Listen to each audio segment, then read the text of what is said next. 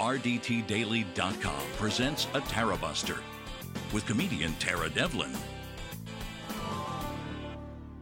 All right, everybody. Is there anybody out there? Just not if you can hear me. There'll be no more. Ah! All right, I'll stop singing. My name is Tara Devlin. We usually meet here at the RDT Daily Facebook and YouTube channels live every Saturday evening from 6 to 8 p.m. Eastern, but we are recording this live on 4 p.m. on June 6th because I'm going to Mike Malloy's Mountain Weekend to celebrate the release of his book called Colored Ice Cream, and I can't wait to do it because what is the meaning of life other than celebrating with your friends and especially celebrating their victories. I'm very looking forward to it very much. And Bob Kincaid's going to be there. The reason I'm recording this show at 4 is because I didn't want to step on Bob's show, because Bob Kincaid records his show at headon.live every day at 6 p.m. Eastern. So once this show is done today, you should go over there and listen to that show and watch that show. All right, Mom, my name is Tara Devlin, and it's also good to do these different times on occasion, even though on Saturday we all meet, and there's a large crew of people who hang out together, and you can meet at the YouTube channel and the Facebook page. There are people, different groups that hang out there and chat and talk, and we all get to know each other. So you can join that crew if you tune in live. But it's good to sometimes do a one-off so we can find new audience, and maybe they'll be attracted to, they like the show enough that they want to come find us on our regular Saturday time slot. So, all right. And I'm glad to be doing the show today, but before I begin, let me just say thank you to all the patrons of this show. We are a growing community, and we do need help, so we appreciate your patronage, and I encourage to donate if you can.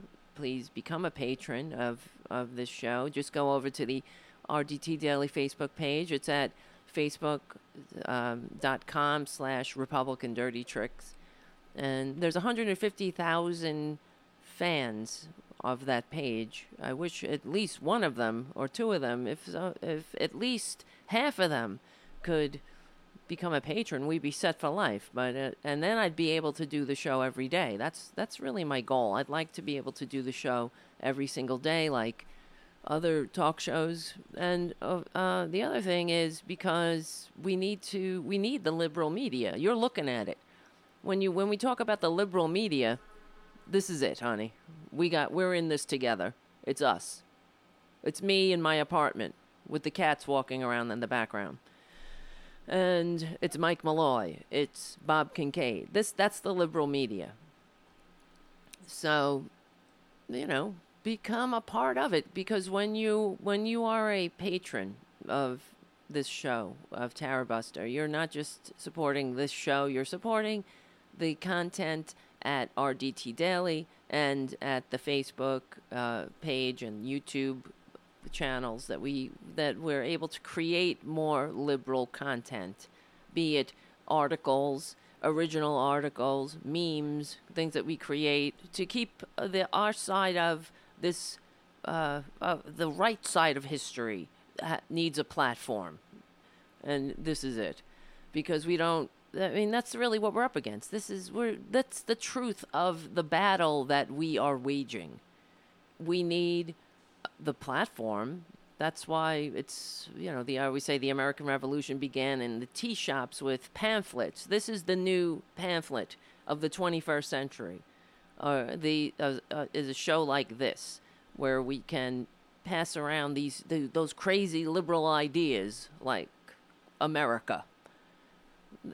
We are the true patriots of this country. Liberals, normal people. It really is a battle between normal people and Republicans, conservatives, whatever you call them. A conservative by any name stinks. So, and they are the heirs of the British loyalists. They want to have what in their mind, it's sort of like democracy is a dirty word. And for many years throughout the most of European history, of Western civilization, of recorded history in Western civilization, the notion of a democracy, that was a dirty word. That was a bad idea. And in fact, it's sort of like at the horrible last episode of Game of Thrones when one of the characters invents democracy. So, hey, well, we're talking about ruling the people. Why don't we let the people rule and have a voice? And they all laugh and say, why don't we let the horses and sheep vote too? That really was the attitude of the ruling class. You had to be, and that is the attitude of Trump today. He believes that his genes make him know things by osmosis. He's just a thoroughbred, while we're all nothing but donkeys and workhorses. And it really is his world now, and we're living it. And unfortunately, it's an insult to everyone who fought, bled, and died for this thing called the grand experiment in liberal democracy. Republicans don't like that. They don't want democracy. That is the underlying theme of every single show. That Republicans loathe democracy. Show me differently. If I'm wrong, I'd love to be wrong. I'd love to be proven wrong in that sense. Because I would love to live in a functioning democracy. That doesn't mean you don't have arguments and you don't have disputes. But most functioning democracies, you come to compromises. Compromise isn't a dirty word. It doesn't make you a traitor. But you generally have the same goal, the same idea of making, let's say, the general welfare working for all, of having a government that works for all. That's not the goal of Republican government. They don't want a functioning government. That's why we will never have an agreement. And we're constantly hearing how divided we are. Well, that's by design. And we're not going to be undivided until they get money out of politics. We get money out of politics until we have had enough of it. And the system is so broken that it's going to be a battle. It is a battle. We're even battling those who are assuming to be on our side, like the Democratic Party. We have to push them into the positions of it's not just limiting the amount of dark money in the system, but getting rid of it altogether. That's what Nancy Pelosi said last week. Last week on the show, that's what we were discussing. Nancy Pelosi on something, I don't know, she was talking somewhere, I can't remember now, and that she said was talking about the Democratic platform, and one of the things was to limit the role of money, of dark money, and limit it. How about get rid of it? How about that's the problem?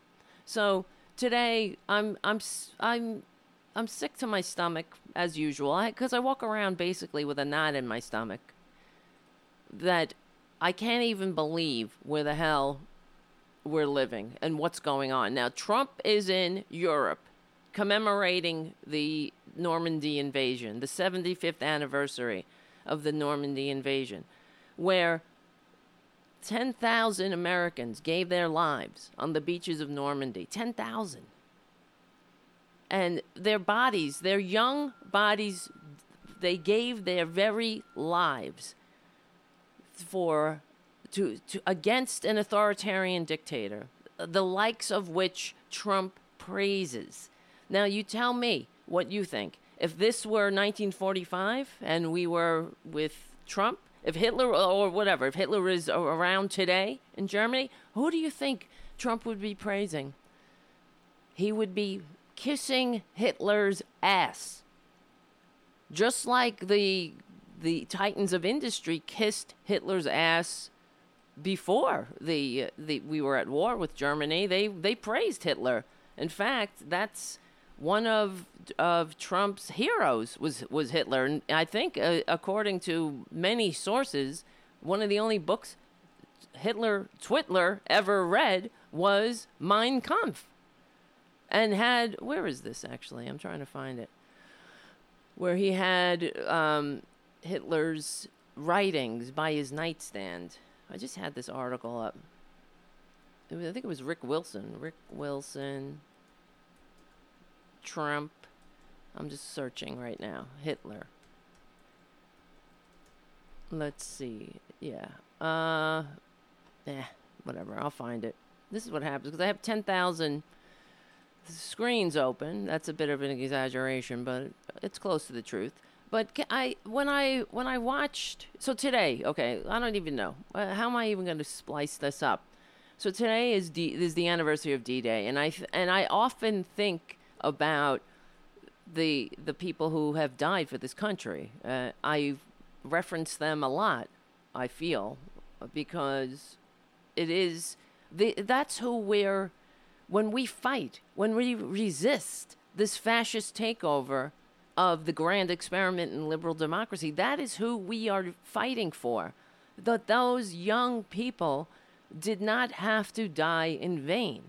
And I think about the invasion of Normandy with the thousands of ships were filled with young people, some 18-year-olds, 19, 20-year-olds, youth that never got to live, that died. That the flaps of the transport ships opened and they were cut down dead immediately before even stepping foot on the beach.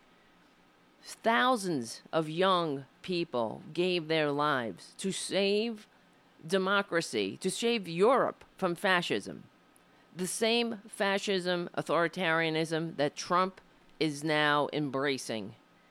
And this monster goes over to Normandy and has to be celebrated. Gets to speak at Normandy to commemorate the sacrifice. What does this con man, this wannabe authoritarian dictator, ever know about sacrifice? He hasn't sacrificed lunch, much less a day of service to this country. He is a traitor. He loves money above all else. Greed is the only value he knows. He knows nothing. He likes to hug the flag like a hooker puts on high heel shoes to convince dupes. To keep, that's why they call it a trick. They trick you into thinking you're in love or something. But that's the same thing. It's Trump and his tricks. So he has to speak. He gets to speak. Meanwhile, he's Europe. The people of England hate him. The majority do. Of course, there are hateful morons everywhere. There are dupes and morons everywhere.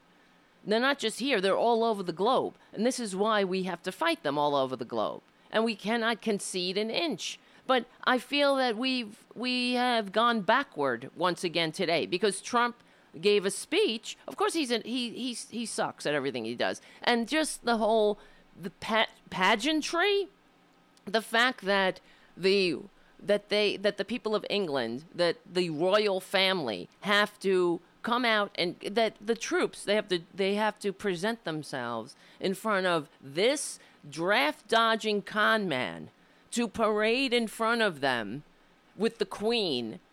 It's such an embarrassment, and it has really got me very depressed because I was thinking, if this is what unabashed hypocrites we are, and because we can't handle the truth, why is he being treated with that kind of respect? You respect. Oh, the answer is you respect the office, not the man. Bullshit. You respect the man. In fact, I took this video from online.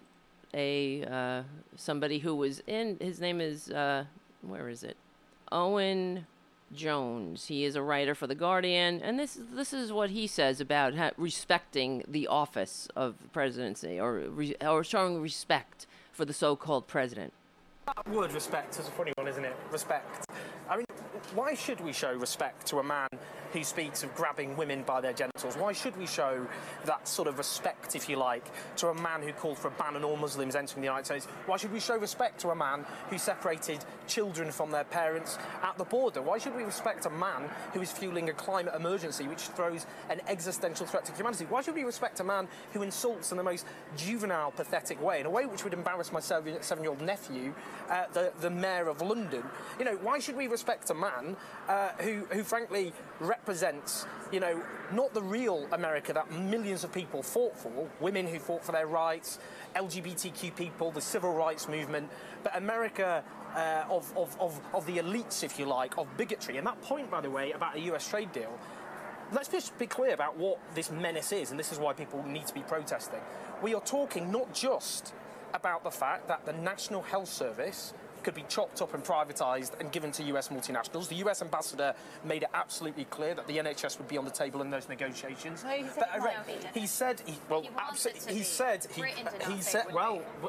when Boris Johnson, the mini-me Trump is in, and the US ambassador has that position, let's see what happens. The danger is real, but also a race to the bottom in hard-won environmental, workers and consumer rights. Okay. That's what a US trade deal means in practice. Yes, so why should we respect somebody who takes a dump on the Constitution of the United States every time, not only every time he tweets, but every time we have to endure yet another one of his defying subpoenas, or allowing Saudis to basically give bribes to him under the table at any one of his properties, all over his crappy, gilded, ugly hotels all over this very sad earth. Why are we going along with this? So, let's respect Trump, the office of the presidency, because he received fewer votes. He does not respect the sacrifices of all those who died, who fought, bled, and died on that beach in Normandy. Remember how he said he doesn't like his heroes who were captured? What does he think about heroes who gave their lives on a beach, who didn't even get to fire a shot before they were killed in an invasion? What does he think about those heroes? I mean, he don't like heroes who were captured. That's what he said about John McCain, right? I don't like heroes who were captured. Yeah, there he is. He's not a war hero. He's a war hero. He's a war hero. 5.5 years. He's a war hero because he was captured. I like people that weren't captured, okay? I hate to tell you.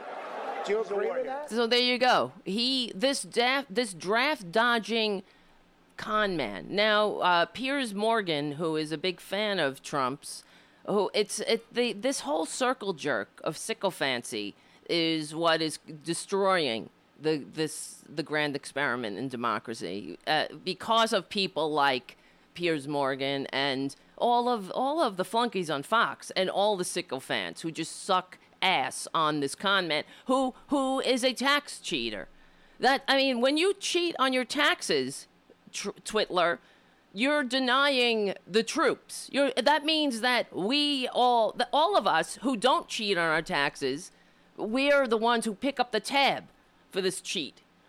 I mean, there's never enough for Trump, though. And his supporters will say that makes him a smart person. Well, he says that, too. And his supporters will agree that makes him smart. Well, then don't come crying to us when you find out that Trump, in his kiss-up, kick-down budget and his kiss-up, kick-down tax giveaway to the 1%, eliminated all of your deductions. If you're a truck driver or whatever, or a teacher, or just an average working stiff, then you find out that you have to pay more because Twitler funneled more money to the top in this country that is the most entrenched when it comes to the, not entrenched, we have the widest income gap between rich and poor of all nations, including England. that has a fucking queen. Including France. You know, we don't know, though. This is the thing. Here in the United States of serfs and lords, we're so stupid. We don't even know our own history. We don't understand our own history. So we think that as I can't remember who quote. I think it was Steinbeck who said that Americans will never accept socialism because they all consider themselves temporarily embarrassed millionaires instead of the workers that they. I mean, I'm paraphrasing. Instead of the work. I mean, we really need to understand as that we are in this together. But the fact is, the Republican Party and the elite that Donald Trump is the poster child for has all these fake populist, this fake populist rhetoric. And has a lot of dupes convinced that he's on their side by the mere fact that he is kicking down on people who are a few rungs lower on the ladder. That's how they get them. They are the thing that annoys me the most about these dumbasses who vote for Trump is that they are so easily tricked. They don't understand that they're easily tricked by the oldest trick in the book, which is divide and conquer. And they do it along racial lines. And yes, you are racist. And I don't have to ask, you don't have to tell me. This is one thing that Republicans in one of their meetups and CPAC, I remember a couple of years ago, one of their, seminars that they give at CPAC, all their little groups and whatnot. One of them was, aren't you tired of being called a racist when you know you're not? Could you imagine? You have to have a seminar for that. Are you tired of being called a racist when you know you're not? And of course, entrenched in that title is their victimization. They're such professional victims. Everyone's always picking on them. They're never appreciated, and they're just. You know what? If you're not a racist, why does David Duke think you're a racist? You know, it's like I don't have to think you're a racist, but the racists think you're a racist, and they all vote for you. The KKK endorses you. David Duke is constantly cheering Trump on Twitter. For everything that he's doing, he has adopted the rhetoric of Nazis. This nationalist. This is the guy that said, "I'm a nationalist." Remember? Well, I don't know. Everybody says nationalist is such a bad word. Well, you know what? I'm a nationalist. So was Hitler. See, he doesn't understand. He thinks it's all about him stirring up his base. And I know he's just a racist anyway, in Trump's long history of being in the public eye, because this is where this country is just that sick. We've allowed him to take up space in our public discourse for way too many years, just as a clown, for the most part. And now the clown is at the head of this charade, frankly. And the charade is that we are a functioning democracy. He's destroying us. And so we've allowed Trump to continue to do this to us, which is drag us down to a level where we're going to be destroyed. It's the end of a functioning democratic republic. And that is exactly what the authoritarian dictators of Earth want. And Trump accounts himself up as one of them. But it's all the while they'll be doing it while praising patriotism and waving the flag, as if because Trump is not a populist. That he adopts the rhetoric of the working class but know him by his fruits. Look at what he's done with his tax breaks. So he knows that. Okay, now what he's doing with tariffs, I don't 100% disagree. I believe that we need a functioning manufacturing base and that people need to have jobs, living wage jobs. But just giving a decree on Twitter does not make policy. And I know that Trump has no idea how policy and the Republicans don't seem to mind that they have a king in the White House. And they're all praising him for doing things like his executive orders, for decreeing these things. But the fact is, if he puts a tariff on goods, anybody can come right in and do away with that tariff. The next president can come in and do away with it, and no company is going to build a factory on Trump's decree. Do you know what I mean? It has to be in law. And I do believe that this is how Trump has insidiously woven his way into the working people's, psyche, as if he really is on their side. But he doesn't give a shit. He's playing you. He's playing people for dupes. So and he'll throw you that extra bone of racism on top of it. It's not about somebody trying to come here. This is what is so offensive about Twitler just being in Normandy for D-Day, for the D-Day commemoration. First of all, he would be nowhere in sight if this were World War II. He would love Hitler. And if his time was, his daddy would do whatever he could do to keep his little precious grifter, tiny hand son out of harm's way. You know that. Trump is a coward. Above all, he is a coward because how do we know he's a coward? He's a bully. All bullies are cowards in their hearts.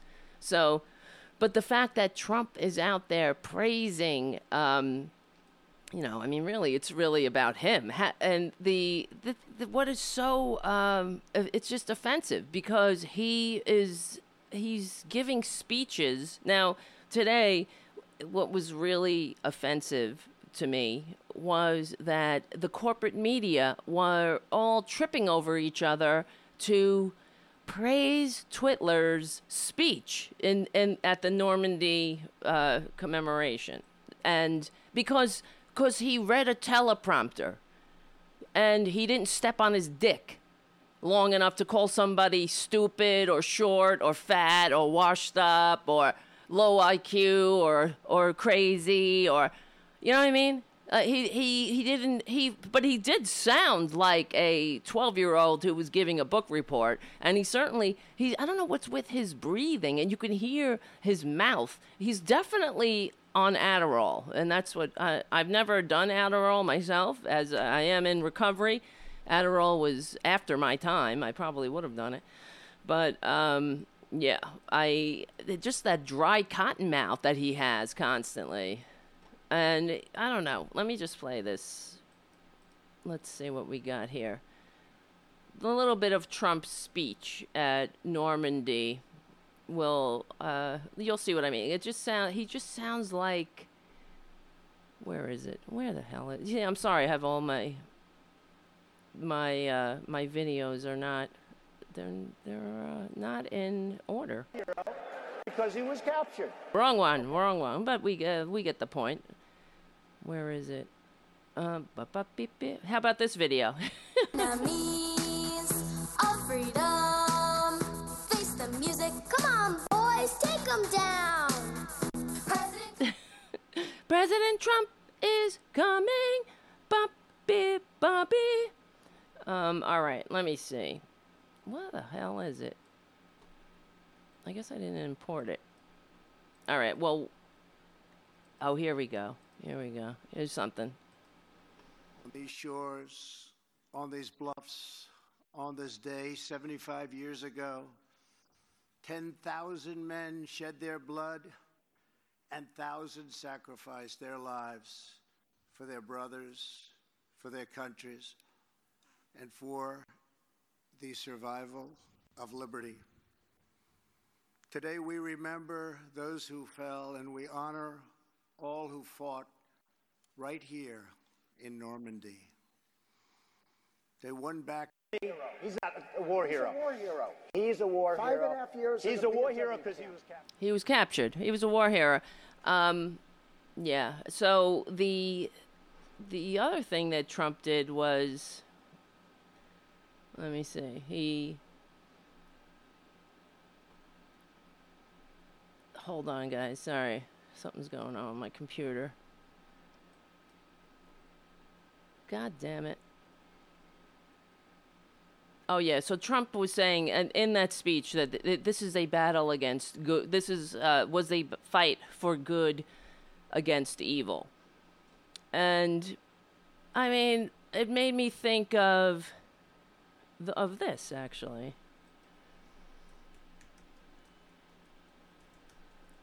Where is it? Jews will not replace us! Jews will not replace us! Jews will not replace us! Those are Trump's very fine people. So it depends on the audience, I suppose. And there was another, Trump was talking about how, where the fuck is it? Anyway, I should leave these videos alone, obviously. They're not set up properly. Oh, here he is. He was talking about a specific instance of heroism on the beach of Normandy. But in the early morning hours, the two brothers stood together on the deck of the USS Enrico before boarding two separate Higgins landing craft. If I don't make it, Bill said, please, please take care of my family. Ray asked his brother to do the same. Of the 31 men on Ray's landing craft, only Ray and 6 others made it to the beach. And 6 others. There were only a few of them left. Oh.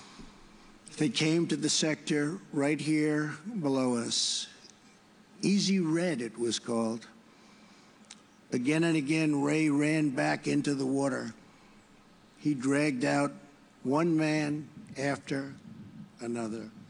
So anyway, all right, enough of that. That's all we need to know. This is teleprompter Trump. There are many sides of Trump. You have rally Trump. We have the big baby Trump, and we have Twitter Trump, and we have teleprompter Trump. When he's reading a teleprompter, and somebody wrote that speech for him, and he didn't pause long enough he didn't ad lib. A lot of times we know that he's reading the speech for the first time because he'll stop in the middle and say, really? Oh, it really is. He'll comment as he's reading it. And this time, I don't know what was so great about that speech, but the corporate media was going insane over it. They were, and it was really embarrassing. In fact, let me just play, what's his face?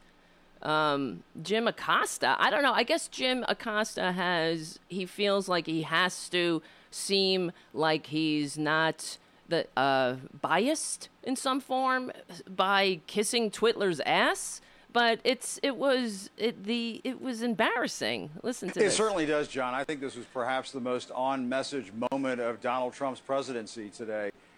We were all wondering whether he would veer from his remarks, go off of his script there, but he stayed on script, stayed on message, and I think rose to the moment.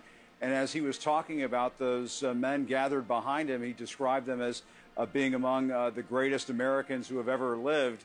I mean, that could not be more of a fact check true if we could have found one. And it really was one of those moments that I think Donald Trump needed to rise to in order to, I think, walk away from this cemetery, walk away from this hallowed ground, and have, people back at home saying, you know what, no matter what I think about the current president of the United States, he said the right thing at Normandy. He did the right thing at Normandy. He really hit all of the right, I think, moments in that speech when he was paying respect to these heroes who are still with us. And I think what I got a sense of from that speech, from President Trump's remarks there, John, is that we're witnessing sort of the end of an era. That the greatest generation. He hit all the notes. That's all. That's it. I guess all of the crimes, all of his tax cheating, his Putin praising, his allowing Russia to interfere in our election, his violations of the emoluments clause, his obstruction of justice, all of his crimes, and before and after taking the presidency are all. It's A-OK because he hit every note. Was that a stirring speech to anybody who isn't an idiot? Not to me. I feel like I was embarrassed for myself and my country that this tax cheating, tax dodging, draft dodging Putin puppet is representing this country after the past couple of years of complete embarrassment. And it's in fact tearing down of all of our NATO alliances, all of our democratic alliances for the sake of Putin. Because everything that Trump has done, including with his warring with all of our NATO friends and all of these tariffs and whatnot, they're all somehow falling right in line with Putin's agenda. So his praising of Duterte, his praising of Kim Jong-un, of saying how Kim Jong-un smiled at him and called Joe Biden low IQ, as if that actually happened. Except, I mean, maybe it did happen. I mean, when he says he's winking and smiling at Kim Jong-un, you know, I mean, those two are, that's what I was saying last week. Because I was like, it sounded like he wanted to, that he wanted to fuck him or something, you know? So, I mean, this is what we're dealing with. And then the corporate media, and now even the obsequiousness continued on Morning Joe. Well, this is the Morning Joe crew. All I will say of President Macron's words and challenges to the president, I also, David Ignatius, am glad that the president chose to have the discipline to stick to script and deliver again, I believe, was the strongest speech of his presidency. Really? And there was one especially beautiful moment. And I loved the thought because any World War II documentary you see, any Vietnam documentary you see, when the interviewer starts talking about them being heroes, they will tear up and they'll say the heroes were the ones that never came back. Well, President Trump said what about the ones who were captured? These heroes were saying the heroes were the ones buried here behind us. And yet he went on to say, to talk about the remarkable life that was created by this generation, who Tom Brokaw called the greatest generation. And you can take the ending of Saving Private Ryan, where Tom Hanks' character said to Private Ryan, of course, these are all movies, right? This, as he lay dying on that bridge. That's what this generation did. They earned this. Well, I thought President Trump hit pretty much every note right in this speech.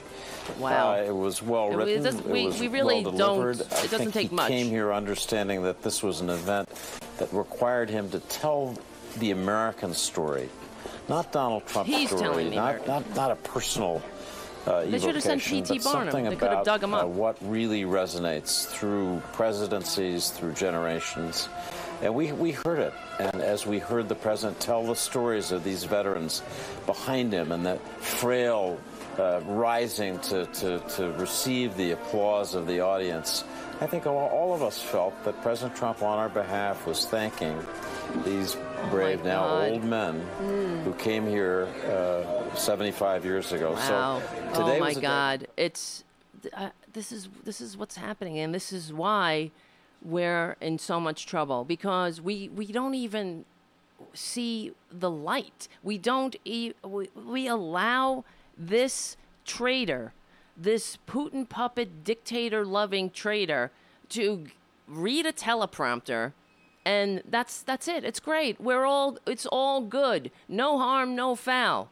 As he is a disgrace to everything that all those men and women, the men in Normandy who stormed Normandy, everyone who fought, bled, and died for democracy, all those who gave their lives on that beach, all of those people sacrificed for the antithesis of what Trump is doing to this country, of his Muslim ban and his dictator envying authoritarianism. And in fact, I just read today another thing that he's doing on the 4th of July. So now we have in a couple of weeks, it'll be the 4th of July, which is traditionally our national holiday, and where I was going to say, obviously it's a traditional national holiday, but I mean traditionally the politics are left at the doorstep or whatever. We all celebrate regardless of your political persuasion. It's not a Democratic holiday. It's not a Republican holiday. It's an American holiday. Now, Trump wants to change this holiday. He wants to give a nationally televised speech on the 4th of July. And at the Lincoln Memorial, can you imagine who the fuck is this fucking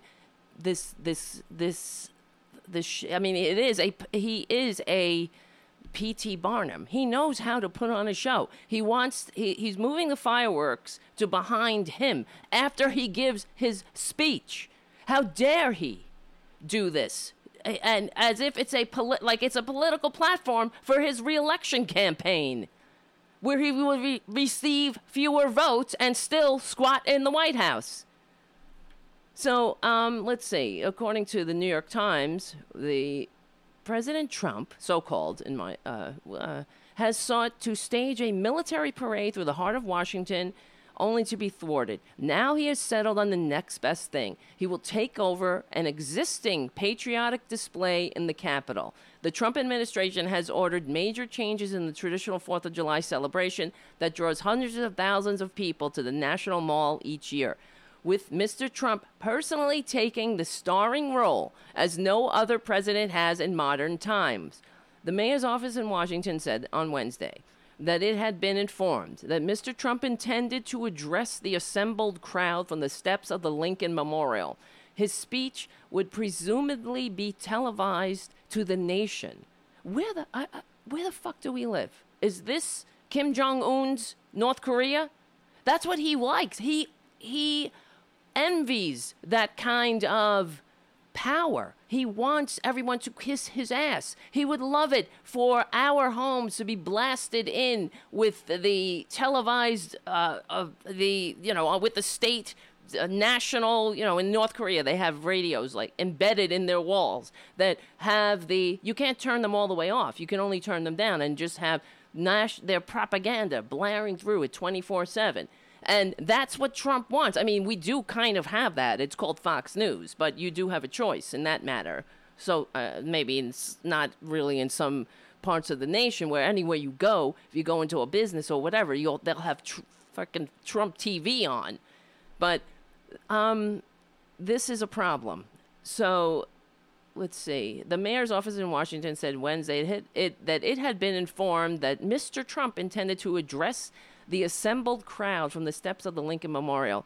His speech would presumably be televised to the nation. I just said that. Critics said the move would transform what has, for decades, been nonpartisan, a nonpartisan unifying event into a political rally for a divisive president.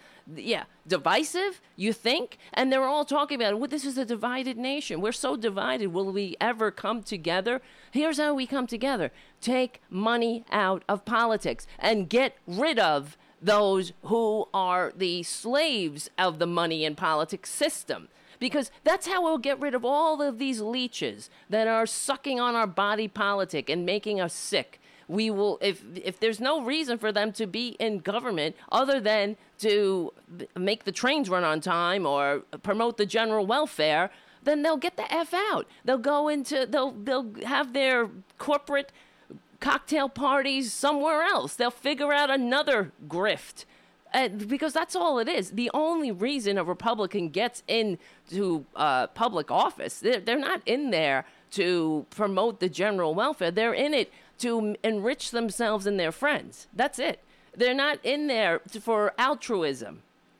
No way. Trump is not the so-called president because he really cared about this fucking country. He hates this country. He hates everything about this country. That's why the minute he got into office, he uses his power to start changing the very definition of what it means to be an American. From our documents in the Naturalization and Immigration Service, they changed the mission statement where it describes the United States as a nation of immigrants. They took that out. They don't like this country. You see, we are a nation of immigrants. There's nothing you can do to change that fact, regardless of whether you want people from Norway to start pouring in. Because those people from Norway, they're not smart. I mean, they're not smart. They're too smart.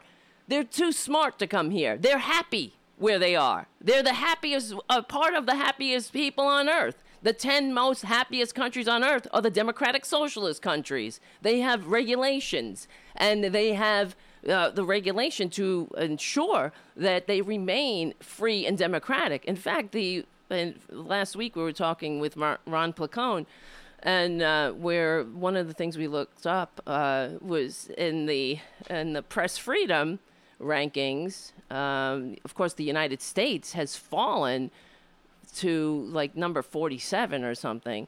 And all of and it's ironic or not unironically, those in the democratic socialist countries, Norway, Finland, Sweden, Netherlands, Denmark, Switzerland, New Zealand, are also the top, according to the happiness index, are always ranking in the top 10 as the happiest nations on earth. And they are also the number one, according to the World Press Freedom Index, is Norway. And I think Norway is also, let me see, happiness index rankings. I believe that Norway, I'm not sure if I think it's Finland, actually, now that I say it. But I know it's all, we don't even crack the top 10. And we also are, according to the press freedom ranking, let's see, where's the United States? 48. I was wrong. I thought it was 47. It's 48. We're below Romania, Chile, Tonga. Yeah, you're thinking about these African countries that are all corrupt. Botswana, Italy, Taiwan, South Korea, the Czech Republic, Trinidad, Papua New Guinea, Slovakia, Slovenia. The UK is number 33. France, South Africa, Lithuania, Spain, Cyprus, Ghana, Liechtenstein, Latvia, Namibia, Samoa, Australia. I mean, we're like way down. Who's below us? Let's see. Senegal, OECS. That's the Arab, right? Guyana, Fiji, Belize. Yeah, who's number 0? I mean, Turkmenistan is number 180. North Korea, of course. I can't believe North Korea is not the last. China. Yeah, well, Trump loves China. That's what they want. He would love that here. He believes that a free and independent press that criticizes him, that reports the truth about him, is against America. That means you're against this country. That's what he believes. And I honestly don't know if he actually believes that, or he knows that he wants us to believe it. And he knows that people are just stupid enough to believe it. There's one thing that Trump can count on, and that is the stupidity of the American people. Of a lot of Americans are really dumb. They will vote for him. And I just can't believe and last week, actually, we played a clip of one of his supporters saying why she loves him. It was because he's a self-made millionaire. He received $1 million from his father, and he turned it into billions. She knew his whole origin story. But his origin story is a lie, a complete and utter fabrication. But she wants to believe it. I mean, he played a reality. I mean, he played a successful businessman on reality TV. That's all he did. They saw him in his boardroom going, "You're fired. You're fired. That looked very authoritative. They wanted a big daddy to save them from the scary, complex world of others who are trying to get to this so-called nation of immigrants that want to be free. But Republicans are there. They really are, and they've done studies. The conservative mindset is attracted to hierarchy because they are fear-based. Because the hierarchy in their minds or whatever, it saves them from, it makes sense of the world. The world is big and scary and has a lot of difference and different cultures. I mean, that to them, that freaks them out. All the different cultures, oh my God, like somebody's wearing something different and they believe in a different sky spook, and they like different music and they eat different food, and that upsets them. Because in order to learn and know new things and have different people around, you have to, I guess, have an intellectual curiosity. And these people, this is why there will always be a base of 35% of people who will love Trump no matter what he does. Because I think in their minds, no matter what, no matter the truth about him, that they're lulled into this false sense of Big Daddy's going to save me. And he is, that's why so many people are attracted to authoritarians, and that's the authoritarian personality. That's not the personality that created this country. In fact, it was the liberal age of enlightenment.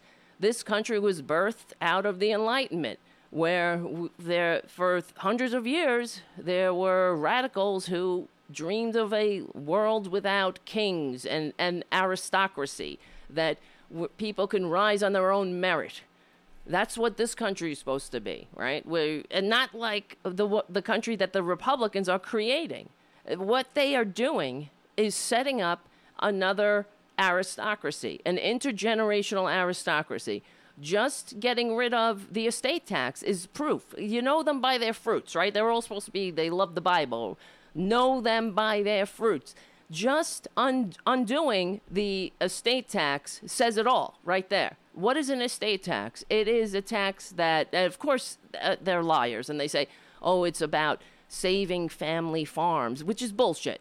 And so they hire Frank Luntz to come in and rebrand it as a death tax. Who likes death? Nobody likes death, and they certainly don't like tax. So put death tax together, and they got their perfect storm of idiots clapping at a Trump rally when he says, I repealed the estate tax that 1.00001% or whatever will pay.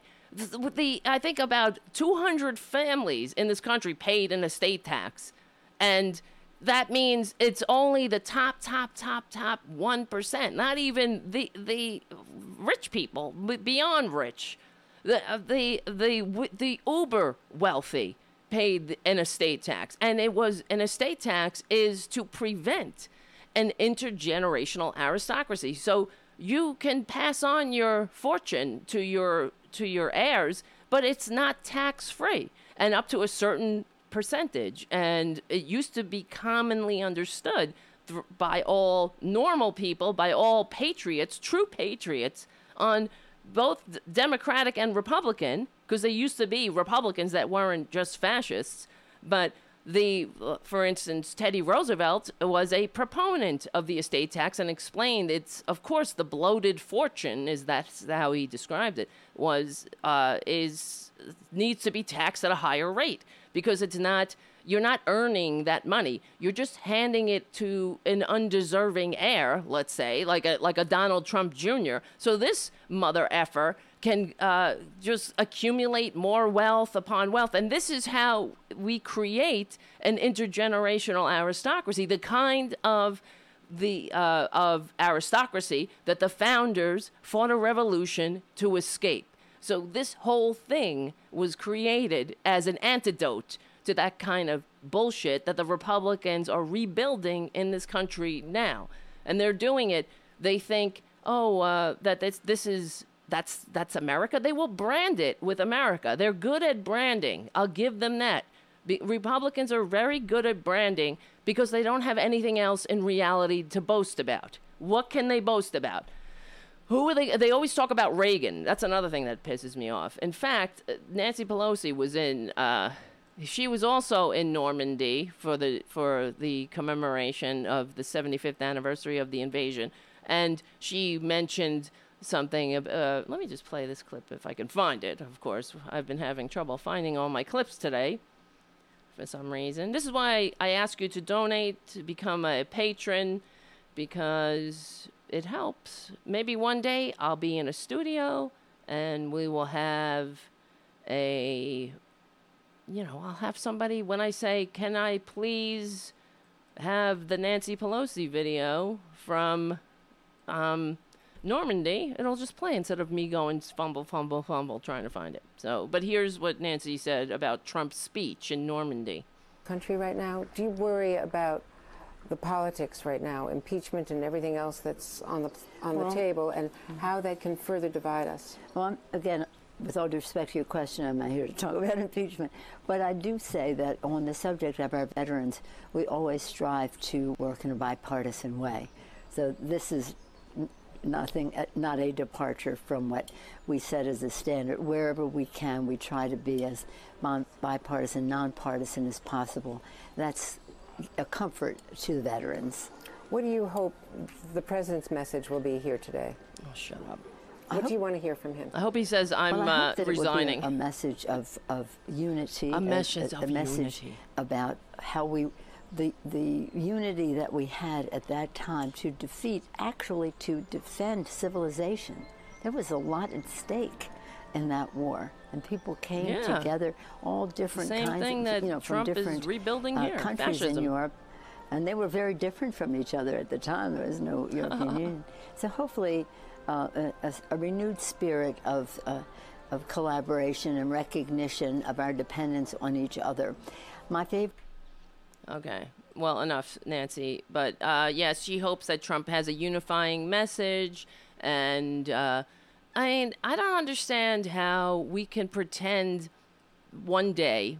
So we can pretend that Trump is a normal president giving a normal speech, but he needs to be impeached, that he's a criminal. Let's pick the lane and stay there.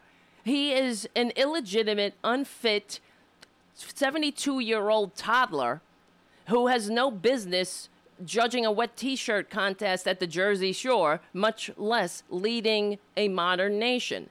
So, this is why I fear that the Democrats are going to do it again. They're going to blow it again. They do not understand that they don't know how to fight, frankly. They don't know how to fight this fascist bastard. They need to fight him and address him as the disgrace that he is. So of course, Trump over in Europe he's constantly attacking the Democrats. He did the same thing. He went on Laura Ingram's show and he attacked Nancy Pelosi and Robert Mueller as he said Mueller was a fool and Nancy Pelosi was I think he called Nancy Pelosi, I don't know, a disaster or something. Well, I have the clip. Hold on. Do you mind if he testifies still? Before you said you didn't care. Mueller testifies. Let me tell you, he made such a fool out of himself. Really? He made a fool. Because what people don't report is the letter he had to do to straighten out his testimony, because his testimony was wrong. But Nancy Pelosi, I call her Nervous Nancy. Nancy Pelosi doesn't talk about it.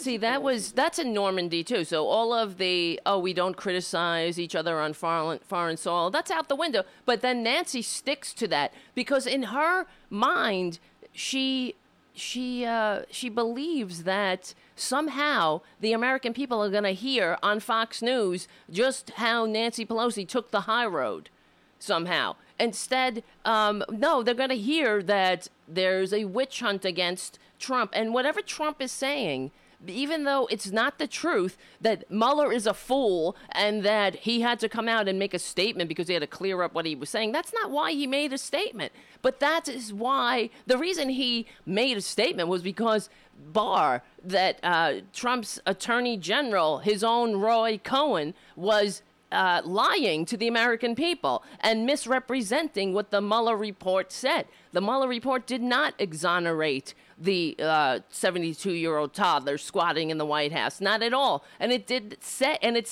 what it did was it gave it to Congress to do something with it. He said if he could have exonerated the president for the crimes that he committed, he would have. In fact, that's what he was saying, was that the president committed crimes. And they couldn't do anything about it because there's some kind of Justice Department memo that you can't indict a sitting president, which is bullshit, frankly, but whatever. And that's why Mueller gave a statement, not because he had to set straight what he said.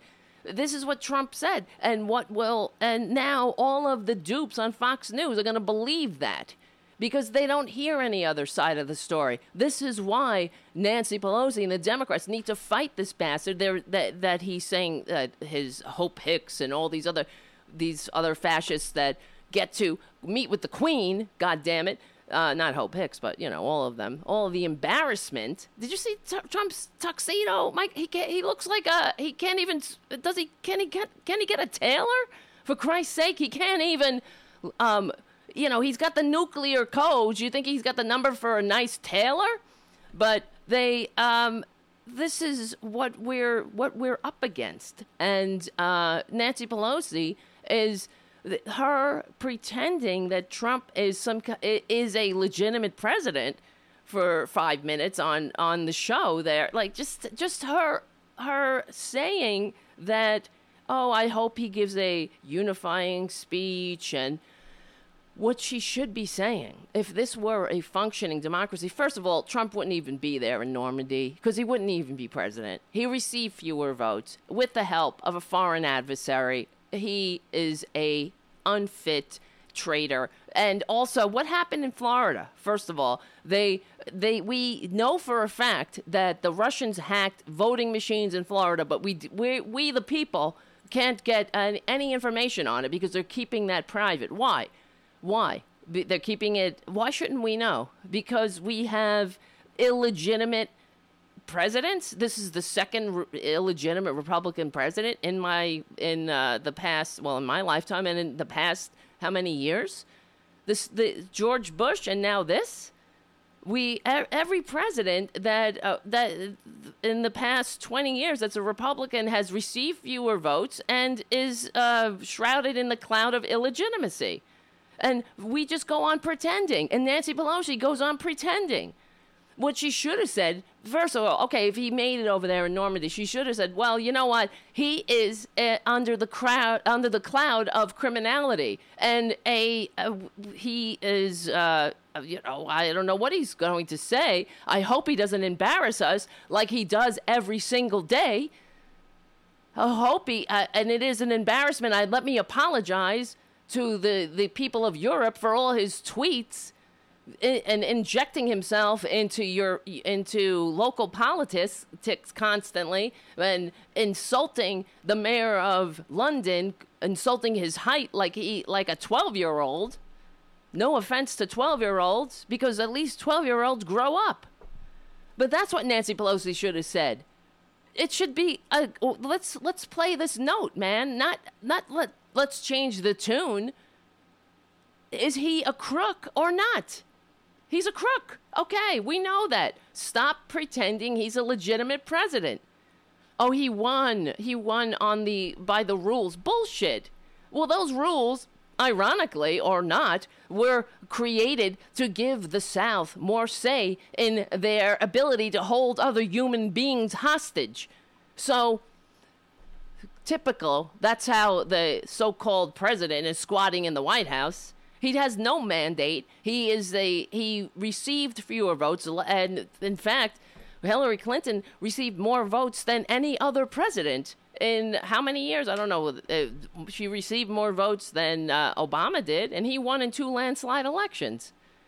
So we're under the authoritarian thumb of a traitor who, in the meantime, while he has power, what is he doing with it? He's entrenching the more of his pals in power. He's stacking the courts, so we'll have no ability to do anything about it. When we try to confront his crimes, he is a clear and present danger to the livable, inhabitable planet, with his complete denial of climate change constantly, and his inability or his unwillingness to do anything about it, because he wants to please his Saudi friends and all his pals in the oil industry. They will take us to they'd rather kill us than lose $1. I mean, and so they all, Republicans are always about, innovation and competition. Well, innovate us the hell out of your, the grips of foreign oil, for Christ's sakes, or oil in general. Get us off of this archaic energy system where Trump is embarrassing us again, saying it's, conflating climate change and weather. Oh my God. Why am I? See, this is why I'm red. I mean, I don't mean communist. I just mean my complexion. I have my, what do you call it? My blood pressure is rising. I can't believe, this is why when I watch this go on, when I watch Nancy Pelosi act like Trump is normal, 1 minute, and then turn around and say, well, we're working on it. The other thing, actually, what I want to say too, so Nancy Pelosi doesn't, I know I'm supposed to take a break, okay? I'm just going to keep going right now. I might take a break in a couple of minutes. I usually take a break halfway through, but let me just finish this thought. And so Nancy Pelosi, let me just pull up her Twitter feed. She said, of course, so a lot of people are calling for Twitler to be impeached. What is, if we went through this Mueller report, we know he's a crook. We know he was a crook before he became the so-called president. He's a tax-dodging cheat. How he made his money was he's not a self-made millionaire. He received $250 million from his father, from his trust fund, which he bankrupted 6 times over, and he created fake invoices so he could charge his father's fortune and dodge taxes. So he created this him and his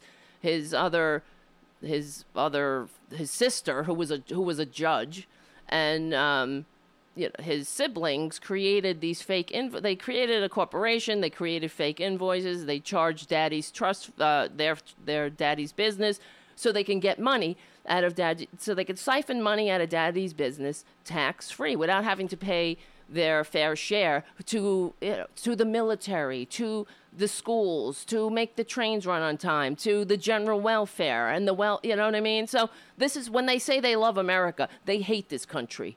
They don't want to pay. They talk about people who are takers and that people aren't, they don't know, they're not working and they're not paying their fair. You know what? These people are the biggest takers that more than anyone on welfare. I'd rather have somebody on welfare who at least spends their welfare check in the economy to keep the economy going than some grifter like Twitler, who siphons money out of this country and does nothing with it. What do they do with it? They put it in a Swiss bank account. They spend it on golf courses or to buy politicians and corrupt government for the more ill-gotten gain.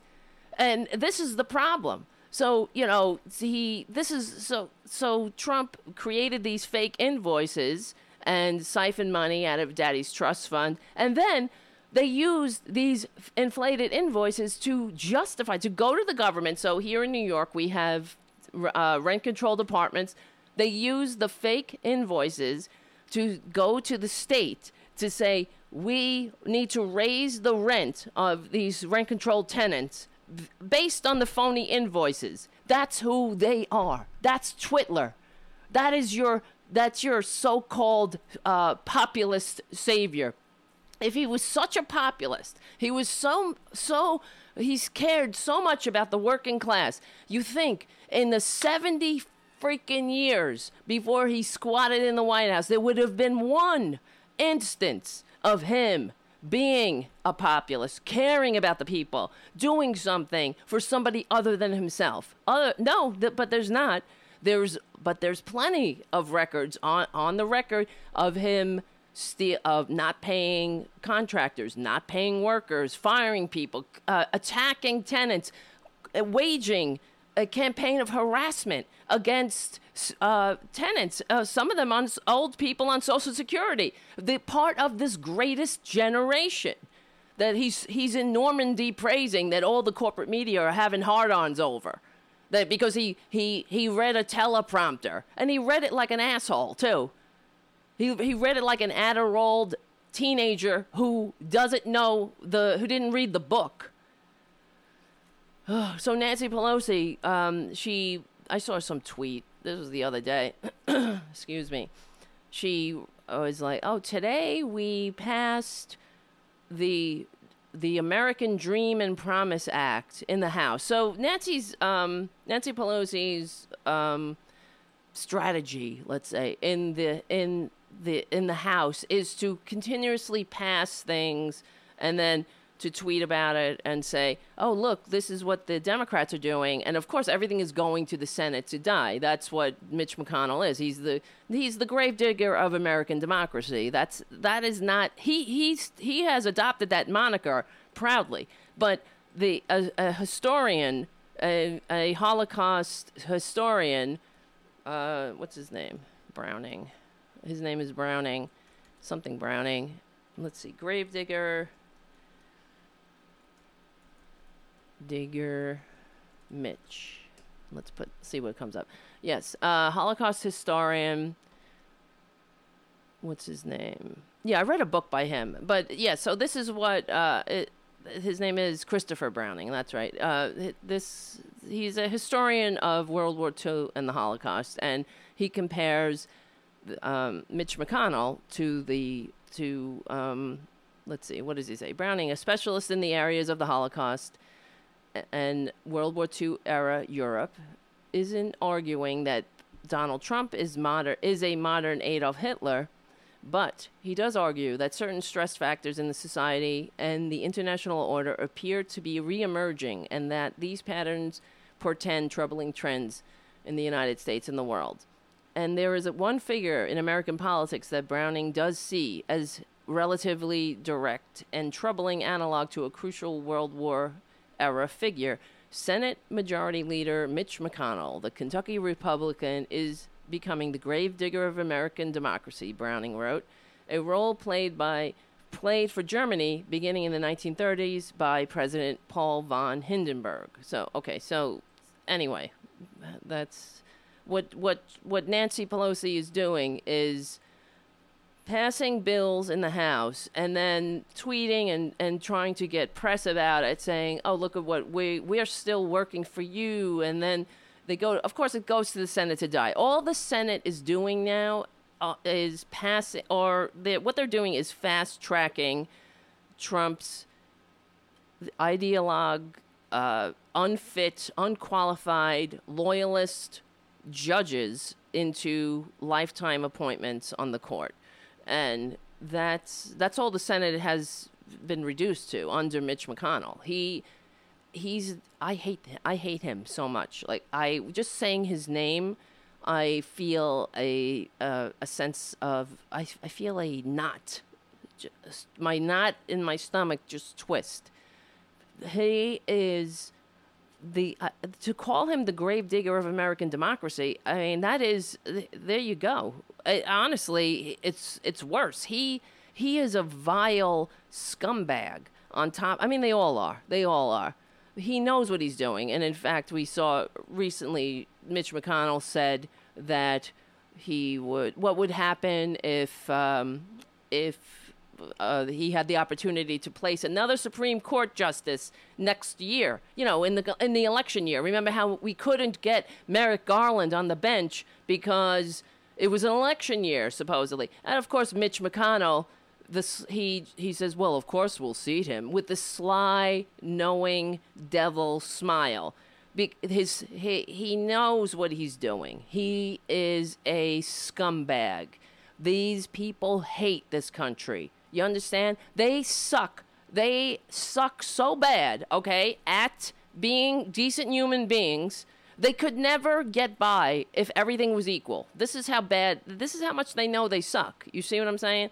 If they know that they suck, that's why they have to continuously rig the game against anything and anybody and entrench their power by any means necessary. They know they suck that bad. You understand? If they didn't, they would just be, you know, they wouldn't be in government, first of all. If this was a functioning government, Mitch McConnell wouldn't be anywhere near it, because he would be out there somehow grifting somebody out of their retirement fund. That's what they do. They don't give a shit. You think I don't know, what is wrong with the people of Kentucky? Really? You keep sending this vile turtle-looking fuck to Congress because why? You like the fact that he kicks down on immigrants and poor people? When you're all a bunch of poor people who are one generation away from the boat. You people make me sick, you Kentucky assholes, voting for these Republicans again and again. What is wrong with you? Because you don't like brown people. Read a book, for Christ's sake. Get a passport. I mean, I know you're probably too poor. No offense. I get it. But that's because you continuously vote Republican. Vote against your own interests. You're probably on dope.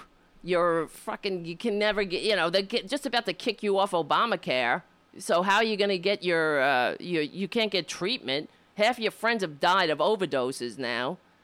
You keep voting Republican. You know, because maybe when you get a judge, you'll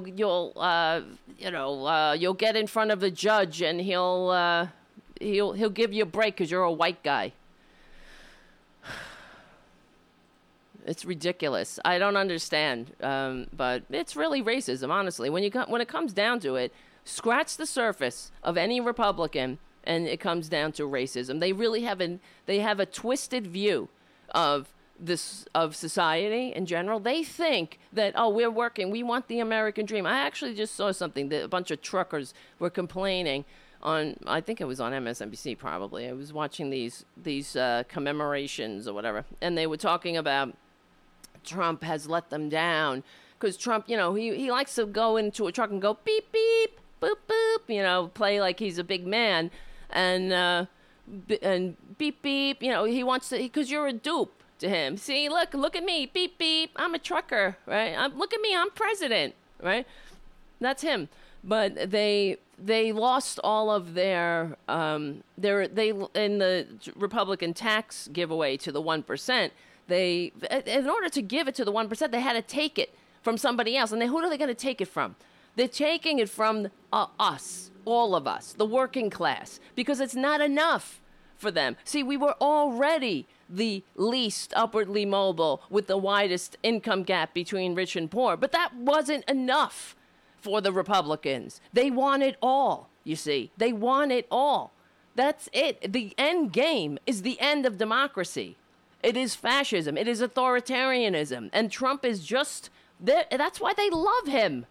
They want him. They don't care what he does, that he's an embarrassment, that he praises dictators. Now they're all pissed off because he's talking about a tariff.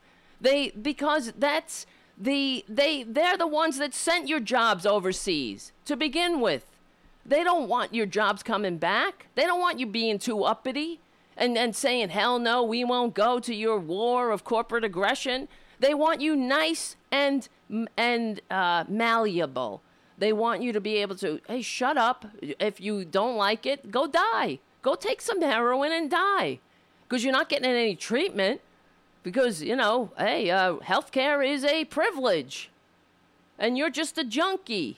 right? All of a sudden, the Republicans are all, oh, we worry. When Trump was on the campaign trail, he was all I worry about opiates and, oh, it's a real terrible thing. It's a real terrible thing. Even the strongest people can get addicted. Meanwhile, then he gets into office, and then he goes back on all his promises. He starts taking. When you take health care from millions of people, how are they going to get treatment for their addictions or their drugs to get them off their addictive substances, or psychological counseling or whatever?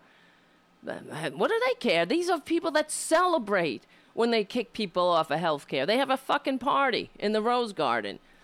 So anyway, what I was saying about Nancy Pelosi. So that's her strategy, is to say, hey, we just passed this act or that act, or the DREAM, or the Protect the Pre-Existing Conditions Act, or the Dreamers Protection Act, or whatever, and then it dies in the Senate. But for some reason, Nancy Pelosi's reticence for beginning impeachment hearings is the fact that it's just going to die in the Senate. So why the fuck is she doing anything anyway? Why is she passing any of these bills if she knows it's going to die in the Senate? You know what I mean? It doesn't make sense. So she's going to pass a dreamer protection, a pre-existing condition protection, or whatever protection, and it's going to die in the Senate too. So it's sort of the same thing. Open impeachment hearings against this criminal. But it's not going to, this is why we're going to lose. This is why I feel that the Democrats are setting us up again for a loss, because they don't fight. We don't fight for the freedom and democracy the same way those men who stormed the beaches of Normandy, what were they doing there? If not for this moment. To fight a fascist, authoritarian, wannabe dictator who is squatting in the White House despite receiving fewer votes, and is corrupting government and turning this government and the Treasury. He's got his mouth around the Treasury like a fucking lamprey. So what is that? Why did they sacrifice? And we're all now, let's all get together and feel unified. We were unified fighting fascism, the fascism that these right-wingers are praising. We have a so-called president that praises Nazis marching through the streets of this country. He calls them very fine people. We're not out of our minds. We saw that with our own eyes. We saw him, and now he wants to take over the 4th of July? Like he's Hitler. You see what I'm saying? That's a Hitler move. He wanted a military parade so he can get a hard-on with his smaller than average Mario Kart looking dick. And but now he wouldn't wear the uniform when he was called. He had a deferment. He's a fucking liar. I'm sorry, I'm cursing a lot, but whatever. It is 4:00. I know. I should calm down. But that's another thing. So when he was on, speaking of lies, he gave an interview with Piers Morgan, one of his lickspittles, and he talked about his deferment of because he now apparently, let me just see where the hell, he said that the thing that annoyed me, I'm just trying to find the article here, let me see, Trump, Piers, Vietnam, yes, he was on Piers Morgan and show, not on him, but metaphorically, and he said that, let me see, Bone Spurs. Trump steered himself, this is from the Washington Post, Trump steered himself around service in Vietnam by obtaining 4 student deferments and 1 medical disqualification, something to do with bone spurs in both of his heels, which it is, we know that Trump's daddy paid a doctor to write a medical report saying he had bone spurs. Like, who cares? Like, that would have stopped you. If you had a desire to serve, you would have served. I was in the military myself, and I have and this is something that would have disqualified me. I have screws in my knee. I have 2 screws. I broke my leg when I was young, and they had to put it together with screws. I didn't mention it. I wanted to serve, and I served with my screws in my knee. If he has bone spurs, he's just a coward. You see, he didn't want to serve. Period. He wants to serve himself, and he continues to do it, and we continue to let him get away with it. So he says, according to this interview, he said, I was never a fan of that war. I'll be honest with you. I thought it was a terrible war. I thought it was very far away.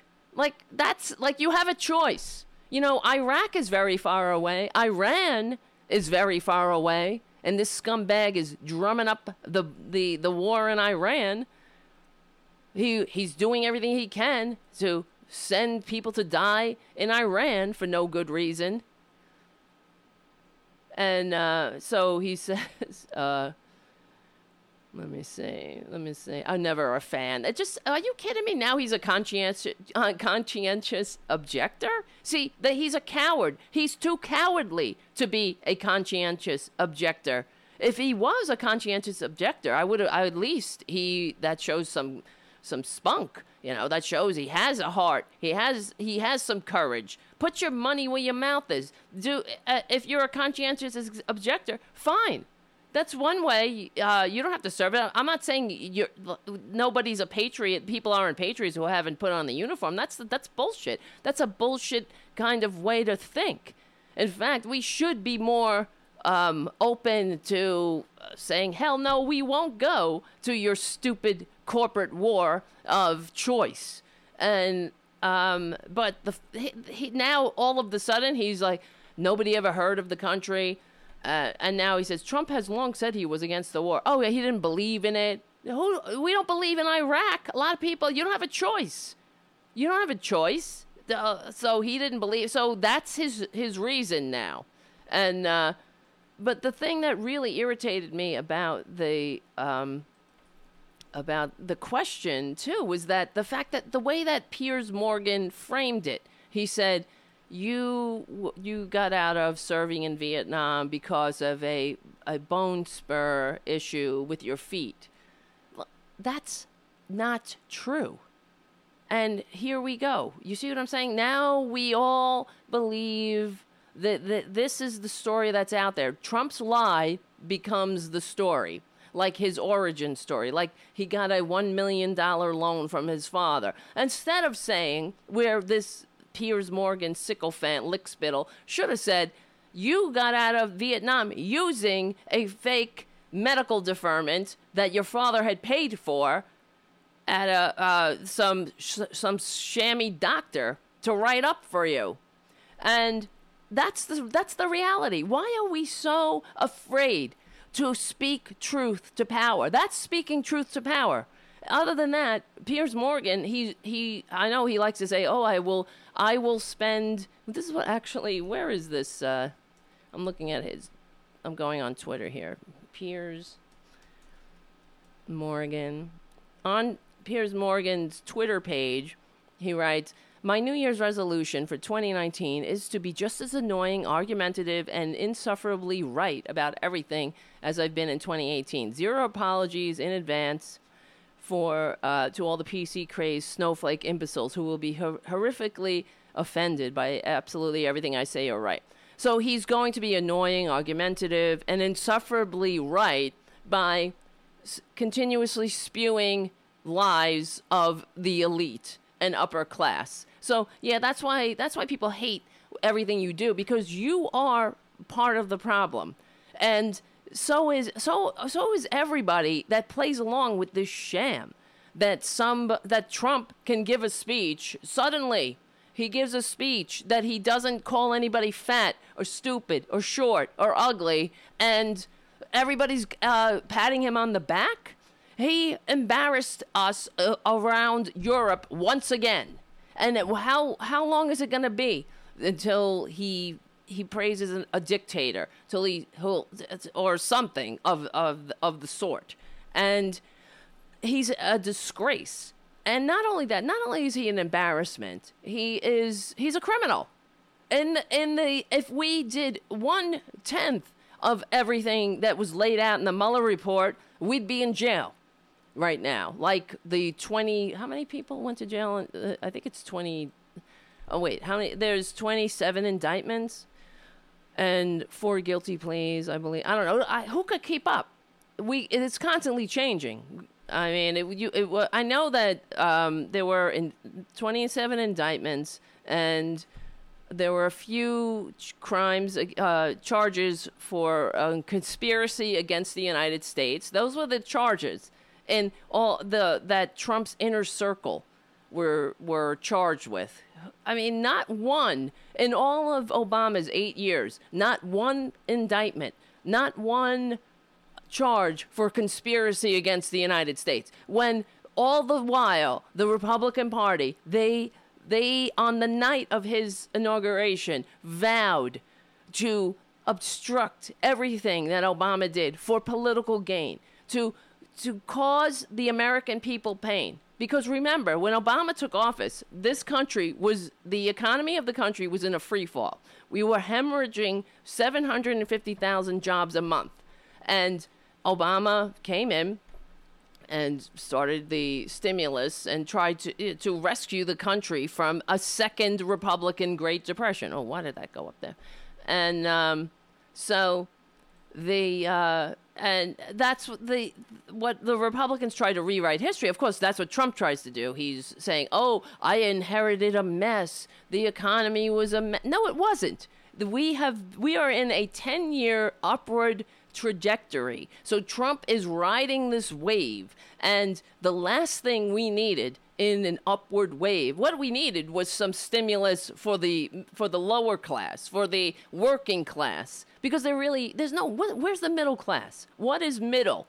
When you have the widest income gap between rich and poor, where's the middle here?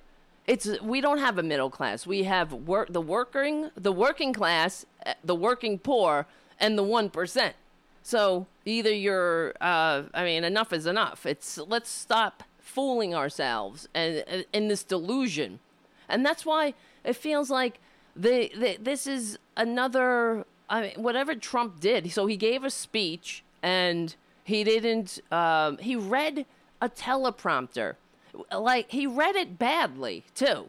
He sounded stupid. He has no emotion. He's not a real person in the sense that he doesn't have real emotions. He is a sociopath, a malignant narcissist. So he doesn't, when he's trying to feign feeling in the speech, he sounds stupid. It sounds forced.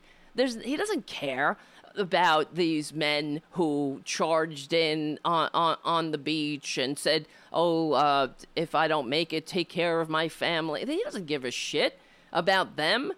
He has no feeling for them. He doesn't care about his own family, much less anybody else who says, "Take care of my family." Oh my God. It's true. In fact, actually, speaking of his family, it just came out that this was in, I'm looking at it in Salon, but where was it? That Donald Trump's, wait, hold on, something on my face. Donald Trump's draconian prenuptial agreement with his second wife, Marla Maples, revealed in a new report. The prenup shows Trump's $100,000 child support payments for daughter Tiffany would stop if she joined the military. That's how much he loves the military.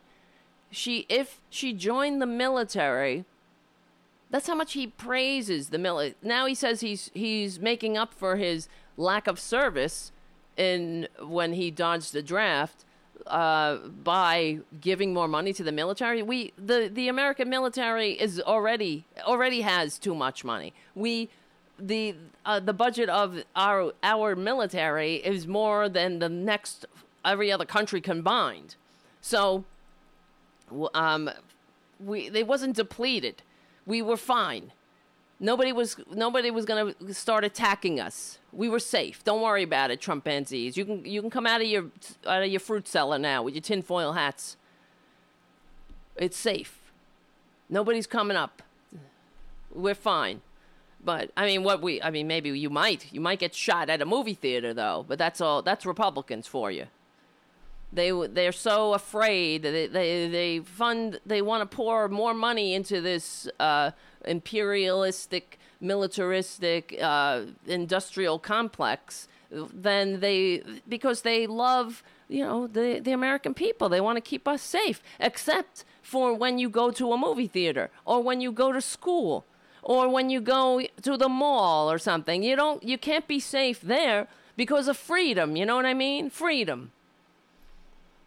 You're free to die in a bloodbath, but they won't do anything about that. But that's because we have money in politics, So, and thank goodness Nancy Pelosi wants to limit the influence of dark money in politics. Not get rid of it, but limit it.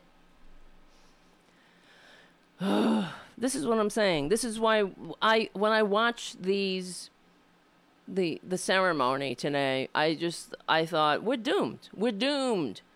And those poor people who died, think about them. In 1940, what year was it? In 45, on D-Day, these young people that not 16, how old? 18, 19, 20, dead. They are lying in their cold graves, young, forever young. And all this while, it really hits you home when you see the veterans at D-Day, at the commemoration, how old they are. They're in their 90s now, and many of them will be passing away. But they gave their lives. Everything that's been going on, that the people going to the moon and the Vietnam War and all of our ups and downs as a society, Reaganomics and the wall, everything. While all these things were going on, they were lying in their graves. They never had a chance to live a life, to see. Who knows? Maybe some of them never fell in love or they never got to have a family. They never saw I heard when I was listening to a lot of stories of the veterans who survived the invasion and the carnage that was on the beach, and that people who were dying were crying for their mothers. It really, really, it touched me. And I thought, this is why we fight. We must fight. And to allow Trump to get away with his crimes is a disservice to all of those people who died. And for us to pretend that it's okay to have dark money in politics, just a little dark money in politics, that's not okay. Not an iota, not a dollar of dark money. Why do we have corruption built right into the system? And they call that generation that fought World War II the greatest generation. Well, you know what? The greatest generation were socialists. They were democratic socialists. They fought. They didn't praise Nazis. They fought Nazis. They didn't praise fascists or call them very fine people. They fought them. But they also voted for FDR's Socialist New Deal in 4 landslide elections. They were the most progressive generation. And in fact, the greatest, when we have a time in American history called the Great Prosperity. And that was the time from World War II to Reagan, when the middle class was thriving, when we had 35% unionization, and we did have trade and tax and tariffs in place that protected American manufacturing. And that's how we promoted the economy from the ground up. We also had a top marginal tax rate of 90% and a very strong estate tax. These things protect democracy. So when it's not a surprise when you have a country, when the people are complaining, when you have we're so divided, we're divided because of the fact that they have deregulated the media, and this who deregulated it was Bill Clinton. Reagan started it, but Bill Clinton put the coup de grace with the Telecommunications Act of 1996, and that allowed Fox News and shows like Rush Limbaugh and all these silos of information. It set up silos of information, and it also concentrated ownership. So we built up the corporate media, became a thing. We didn't have this before. So instead of, it's dangerous to have a corporate media, because you have these corporations, let's say GE owning, I don't think GE owns it now, but I think it's Comcast, but GE used to own NBC, and they also owned weapons manufacturing. So you're not going to have GE, a news corporation, let's say, reporting on the news of whatever it may be. That's bad for their bottom line, whether it be anti-war sentiment or they're not going to report the truth. That's why during the Iraq War, in fact, the build-up to the Iraq War is, when you think about it, I'm sure historians and media critics and communications theorists are going to look back at the buildup of the Iraq War as the greatest failure that we've ever seen in regard to the corporate media, just beating that drum, that whole,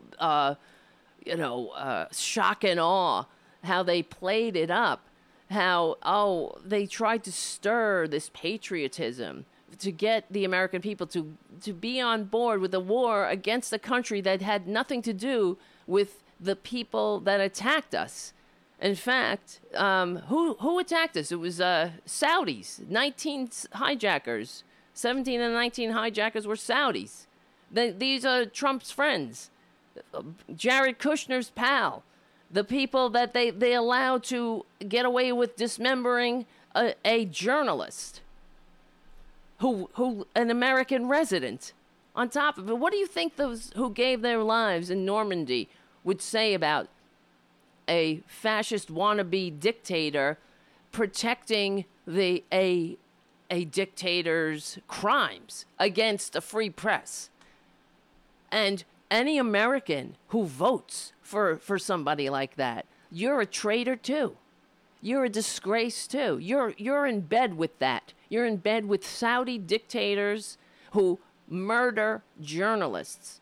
Journalists, the only profession enshrined in the Constitution that you profess to love. This is why I can't stand conservatives. What is it really? And that's why I say it's really racism when it comes down to it. You're so easily duped and selfish and fearful. I mean, it all goes together. Because when they're talking about, I'm not going to vote for Trump. This is what I was saying earlier about the truck drivers who were complaining that they lost their deductions. Now one guy said he had to pay $8,000 back to the government in his taxes, more than Trump paid, I'm sure, ever, because in comparison, right? Because he lost, they took away, the Republicans took away deductions. Well, because you don't have a lobbyist, right? You're not rich. What do they care when the wants and needs of working people have a statistically insignificant effect on government policy? You think Mitch McConnell is staying up at night worrying about you, truck driver? No, he's not.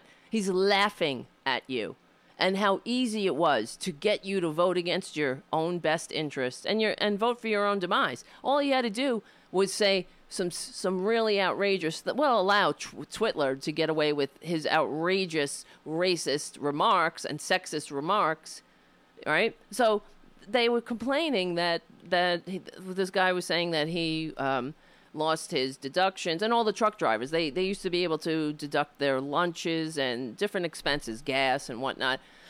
And also, it's true with teachers, too, that's another thing, which is a disgrace, that we have teachers that have to buy supplies for their class, and then the Republicans come in and remove that deduction? What kind of a country? Is that a kind of country that really cares about its citizens, that really wants an educated populace? Is that a ruling elite that is cultivating a democratic society of educated people? Because we knew when the founders fought a revolution, they understood, and they said, Thomas Jefferson wrote about it, how we needed an educated populace. In fact, one of his, he founded the University of Virginia, and that was his crowning glory. He considered it, and it's the only thing he put on his tombstone. Founder of the University of Virginia. Not writer of the Declaration of Independence or none of that. Just he founded the University of Virginia, and as a free university. And he also said, if I can something about if I had to choose between I can't remember how he said it. Something about a free press and having a government with a free press. Or no government and a free press. You know what I'm trying to say. He said, I would choose a free press and no government with, you know what I mean? Because the bottom line is you need, the population needs to be educated. But Republicans understand that. Conservatives know that. That's why they have their propaganda channels. So you have and they have their authoritarian daddy, who's telling everybody, don't worry about it. Don't listen to anybody else. And we have Republicans, right-wingers, Trumpanzees, I saw at the rally, attacking at all these Trumpanzee rallies, these Nuremberg rallies that he has, attacking the press, screaming at the press, giving the finger to the press. Why? Because they're telling the truth about your daddy? Your dictator daddy, who sucks at business, who couldn't deal himself out of a paper bag, who's played by dictators and authoritarians all over the world by the mere strategy of flattery. That's what they do. You don't have to be a great, you don't have to be somebody who's like that clever. All you got to do is flatter him.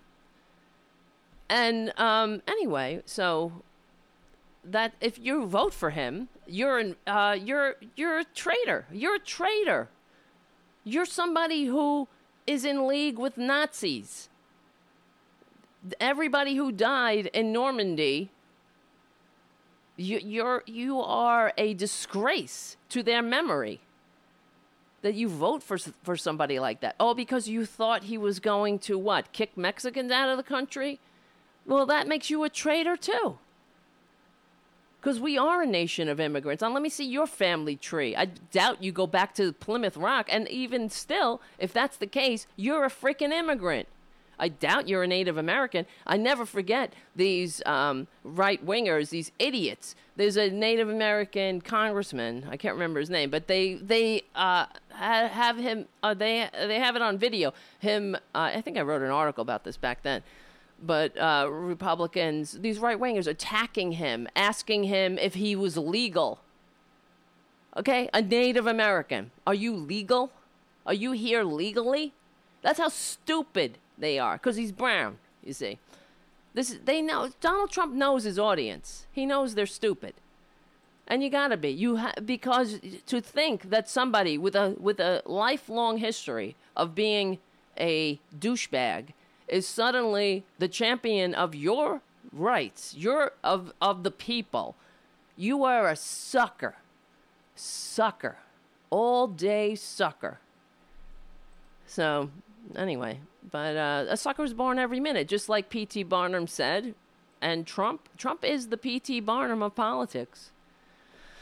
So let's see. I wanted to say this. Let me see. So Trump, because I brought it up that Marla Maples. Let's see. She was bullied into signing a prenup. The plan. Let me see. Trump's newly revealed prenup agreement with his second wife, Marla Maples, provides a new window into how the former real estate mogul, who he's not a real estate mogul either. Okay, he was put on he sucks at business because he sucks so bad, and he lost money for the bank. He was put on an allowance by the bank. They forced him to sell the holdings that he had because he couldn't pay them. And that's why he had to go to the Russian mob. All right? So there you go. So he's not a mogul. He's just he's a grifter who always seems to get away with his crimes. And I guess Nancy Pelosi's going to let him get away with it again. And then what are we going to have? We'll have another 4 years of this. We can't handle it. They all have to go. And it's not just Trump. That's the thing. When I say it's impeach Trump, impeach all of them, because the thing that I fear the most is the fact that it's not just Trump. See, this is why Joe Biden is wrong, and that's another story. I wish I had another 5 hours to go on about him, but because he was saying, the Republican Party, they'll see the light. The problem is the whole party. They allowed this to happen. They pushed this asshole on us, and they continue to keep him there. They enable him. They're all complicit in the fraud, in this attack. And so anyway, whatever. I lost my space. Where was I? See what I'm saying? I have 5,000 windows open. And I was going to read the Marla Maples things, but apparently, and let me just paraphrase it by memory, he forced her to sign a prenup and said he would not pay child support if Tiffany joined the military. Why? Because he loves the military so much, right? And anyway, whatever. I'm sure. And Marla Maples had to sign a non-disclosure. This is who is this asshole? That if you're so great, why wouldn't you want people to talk about you, especially your closest friends and lovers? And because he knows he is a sham. He's a horrible human being. He's a waste of human DNA. And that's what is so offensive in general about this whole thing that's going on in this world, that we are allowing him to continue to get away with it. He is not fit for this office. Enough. Enough is enough. Let's stop pretending that he is. Nancy, Democrats, enough. Fight. Fight for your life, like those who stormed the beaches of Normandy, fought for theirs and ours. We're sitting here. We're allowed that Europe is free, is a democratic. Most of the nations in the European Union are democratic, right? They're all except Turkey, right? But those are Trump's friends. But they died to save Europe from fascism, the fascism that the Republican Party is inflicting upon this country. And they're doing it. We're divided. We've never been so divided. Well, stop allowing a Putin puppet traitor who received fewer votes with the help of his authoritarian buddies in Russia who hacked our election. Stop allowing him to get away with his crimes. Enough is enough. We're divided. We should be divided. You're definitely right. I'm divided against the idiocracy, against fascists, against morons who are in the pocket of traitors, who would vote for a traitor, who think that, who aren't smart enough to realize who the hell he is, who don't, I don't understand. If they think everything is fake news, that the truth about Trump is fake news, what about the last 20 years of all his bankruptcy, or the last 40 years, his entire history? What about all the years and years of him attacking people on fixed incomes to harass them, to kick them out of his properties so he can raise their rents, or on the next sucker who lives there, or of not paying contractors, of stiffing workers. What about that? Those were all, that's all fake news too? We went back in time for fake news? These people make me sick, fake news. You should be ashamed of yourself talking about fake news, and you call yourself an American? See what I'm saying? Those men who stormed the beaches of Normandy, they died for a free press. You pieces of wastes of DNA, of human DNA. You sycophants, you lick spittles of a con man, of a narcissist. He's not even a clever narcissist.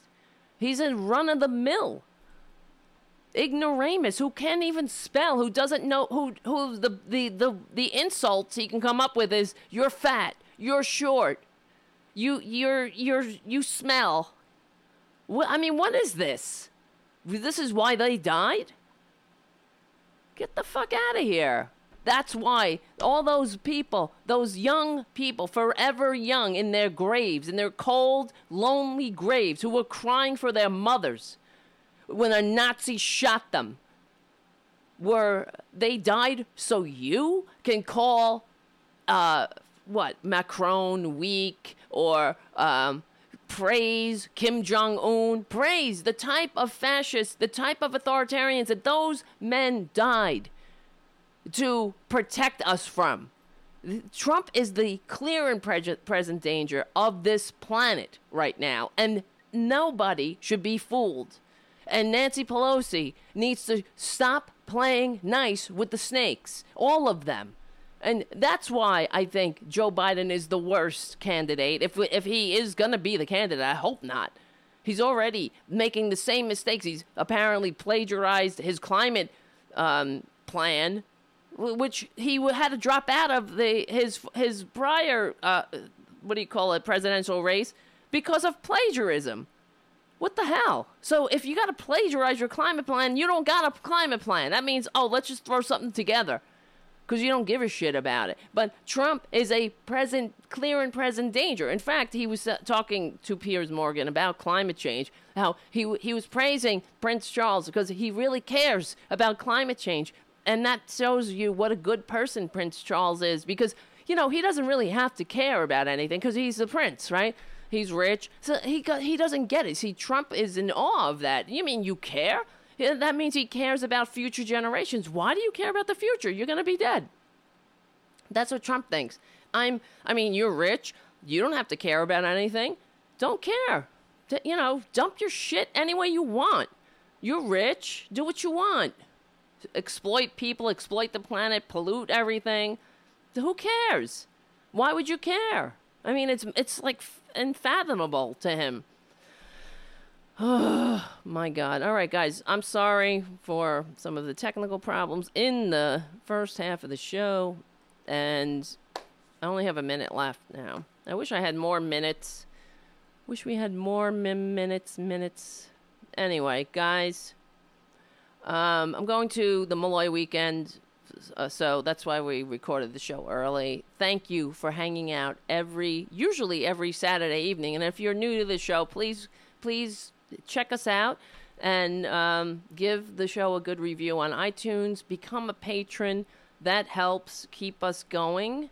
Otherwise, there won't be a show. There won't be an RDT Daily. I'm telling you, that's the way I won't be able to do a show. That's just the way, if we don't have patrons. And so until then, I'm going to keep doing as much as I can. But I need you guys to meet me halfway and become a patron. All right? So what else? I'm also going to be on this, it's called the Minds thing. Oh, I see I'm a really bad commercial talker. I'm a bad commercial talker. Where the heck is it? It's called Minds, MINDS. And I'm going to be one of the panelists. I'm going to be talking to, it's about fostering dialogue, and it's in August, and go to, I'm looking at it's on the top of my Twitter page at Real Tara Devlin. It's at irl.minds.com, New Jersey. Use the code TaraBuster for a discount on tickets. Hopefully I'll see you all there. In the meantime, I'll try to get better at doing that commercial. Anyway, as I always say, we stick together, we win. Remember, when somebody talks about the greatest generation, remember to remind them that the greatest generation were socialists. They fought fascism. They didn't praise it. They didn't praise Nazis as very fine people. They fought them. And they saved this country from the type of authoritarianism that the Republican Party is inflicting on us now. So we stick together, we win. We have to win. There is no other option. So my name is Tara Devlin. Keep strong, keep together, and I will see you next week.